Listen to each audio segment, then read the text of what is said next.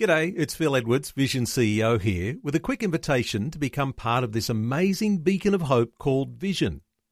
Together we can put our love into action to help people of all kinds build or rebuild their lives on the truth of God.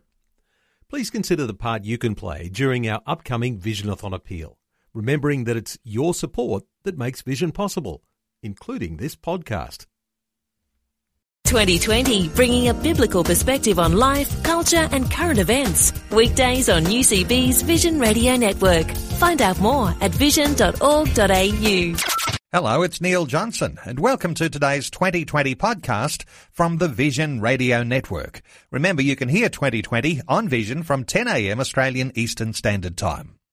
Australians will have the chance to show their support for very special families during Legacy Week this week, as their battle goes on. In its 90th year, Legacy is asking Australians to dig deep by buying an iconic badge to support the 100,000 families of veterans who gave their life or health as a member of the Australian Defence Force.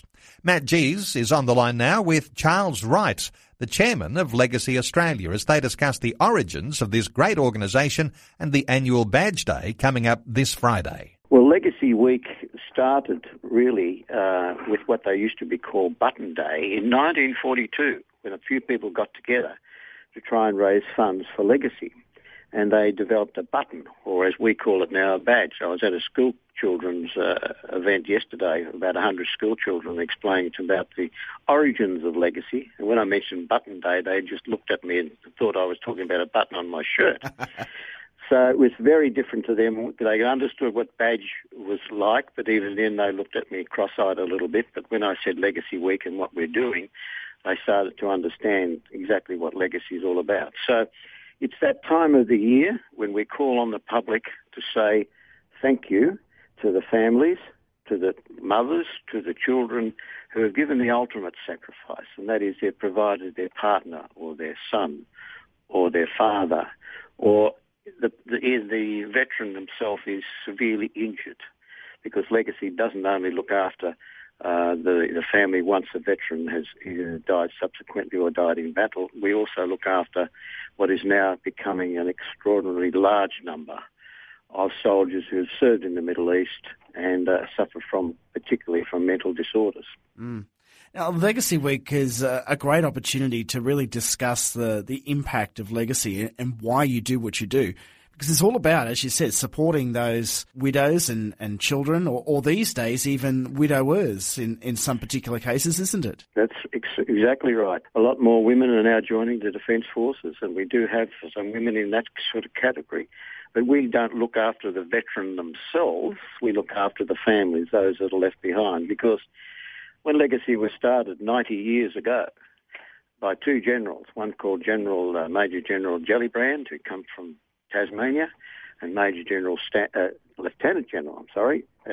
Stan Savage in Victoria, they wanted to keep the promise to look after the wife and children when they got back, which is what the basis of what Legacy is all about. We're there to help.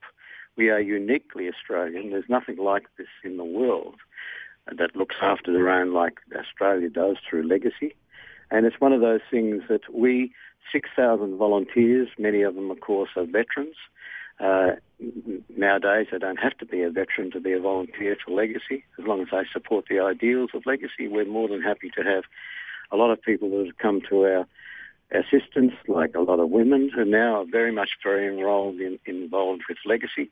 A lot of nurses, retired school teachers, some are working part-time and so on. And, of course, a lot of those who have been benefiting from Legacy over the many, many years who want to give something back.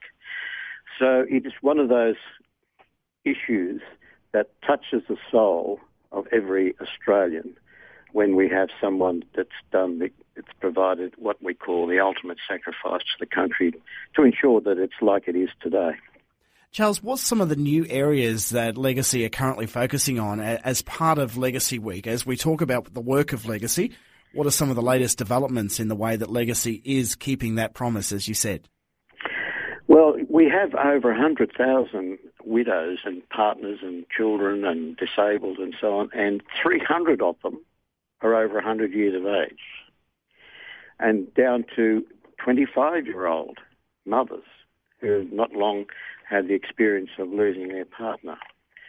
Our badge week this year has the title of The Battle Goes On, because once you lose a partner, no matter how old you are, the battle continues. How do you deal with these sorts of issues? If you're a younger person, how do you get your young children to understand that your father or partner is no longer with you? How does a widow who might be in her 80s, 90s, 100, that still misses the partner? That's the battle that goes on, and that's what legacy is all about. We're there to fight the battle, to be there, to be the family, to sit there with the widows and the children and say, you are not forgotten. In fact, you are absolutely extra special because your father or your husband or your partner has provided the ultimate sacrifice for this country, and you are special. We treat you as special. But a lot of kids now, we go to camps. This is a big issue. The kids love camps. We go to Busselton. We've got a number of campsites around the country where a lot of our volunteers provide the service and look after them. In Busselton, the SAS people look after our children. When they go over there and enjoy themselves, they always want to come back. Every camp that I've been to, the kids just enjoy the atmosphere, enjoy meeting up with people and children and friends that they've never seen before or never met before, who are in the same experience and incurring the same experience that they do. And what better way to understand, and what better way to deal with your issues than to talk to somebody that also has the same issue. Along with the family, the legatees, the volunteers are there to ensure that those children are well and truly looked after. Now, Charles, legacy, moving into the 21st century and keeping up with the times, as most organisations have to these days, and embracing new areas of technology and new areas of communication. You've launched a mobile app, and I've been playing around on your Facebook site and having a look at some things where you've got an interactive site where you can actually hover over some coins in a picture that give you a bit of an understanding of where certain monetary amounts go towards when you're supporting the work of legacy. Tell us a little more about that.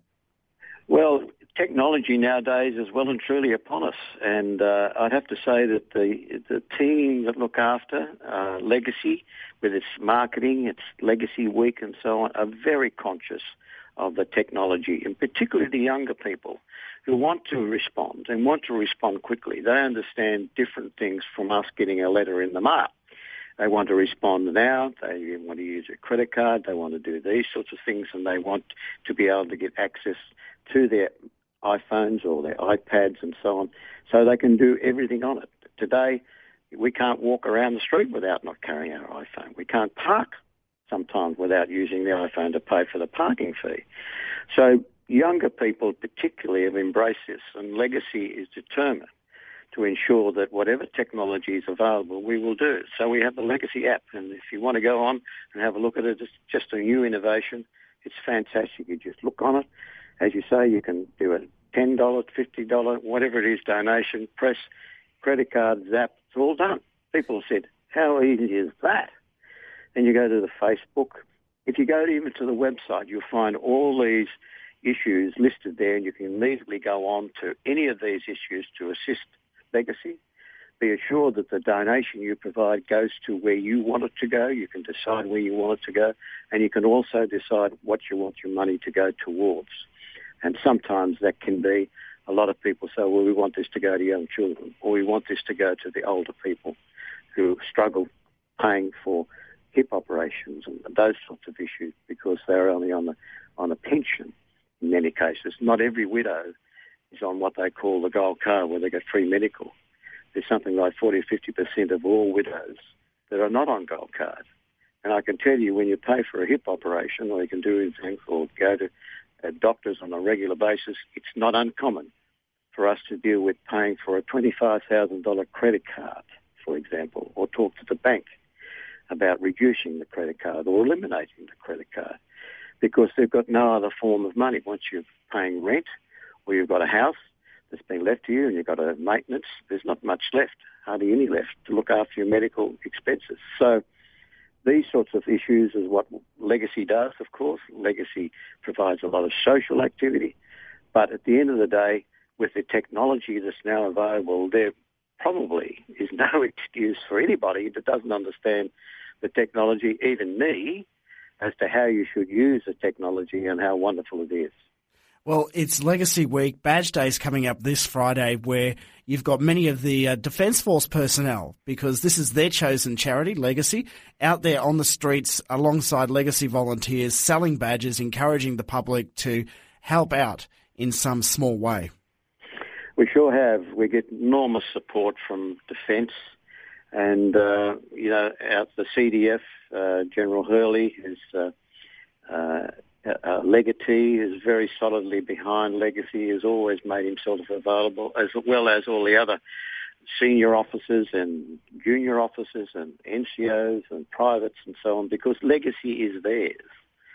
Legacy is there for their family and children in the event that they should need it. So why wouldn't you want to support someone like that coming up on Badge Day? So we want everybody to think about, particularly Friday being the Badge Day, but there'll be sellers out in the street because a lot of people actually sell badges for us for the whole week. You'll find a lot of school children in Sydney in particular and some other country towns. The schools are absolutely fantastic and they volunteer their time. Their parents approve of volunteering their time to go out into the streets and sell badges for Legacy, because we are a uniquely Australian organisation and we're one of the most credible charities in the country. Well, Charles, thank you very much for having a chat to us and giving us a heads up about Badge Day this coming Friday.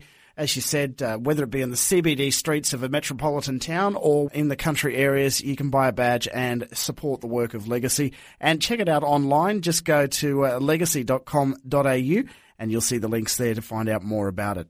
Charles Wright from Legacy Australia, thanks very much for keeping us in the loop. Thanks very much, Matt. Very much appreciated. Like what you've just heard? There's more great podcasts, or you can listen to us live at vision.org.au. And remember, Vision is listener supported. Your donation of any amount will help us continue connecting faith to life. Learn more or donate today at vision.org.au.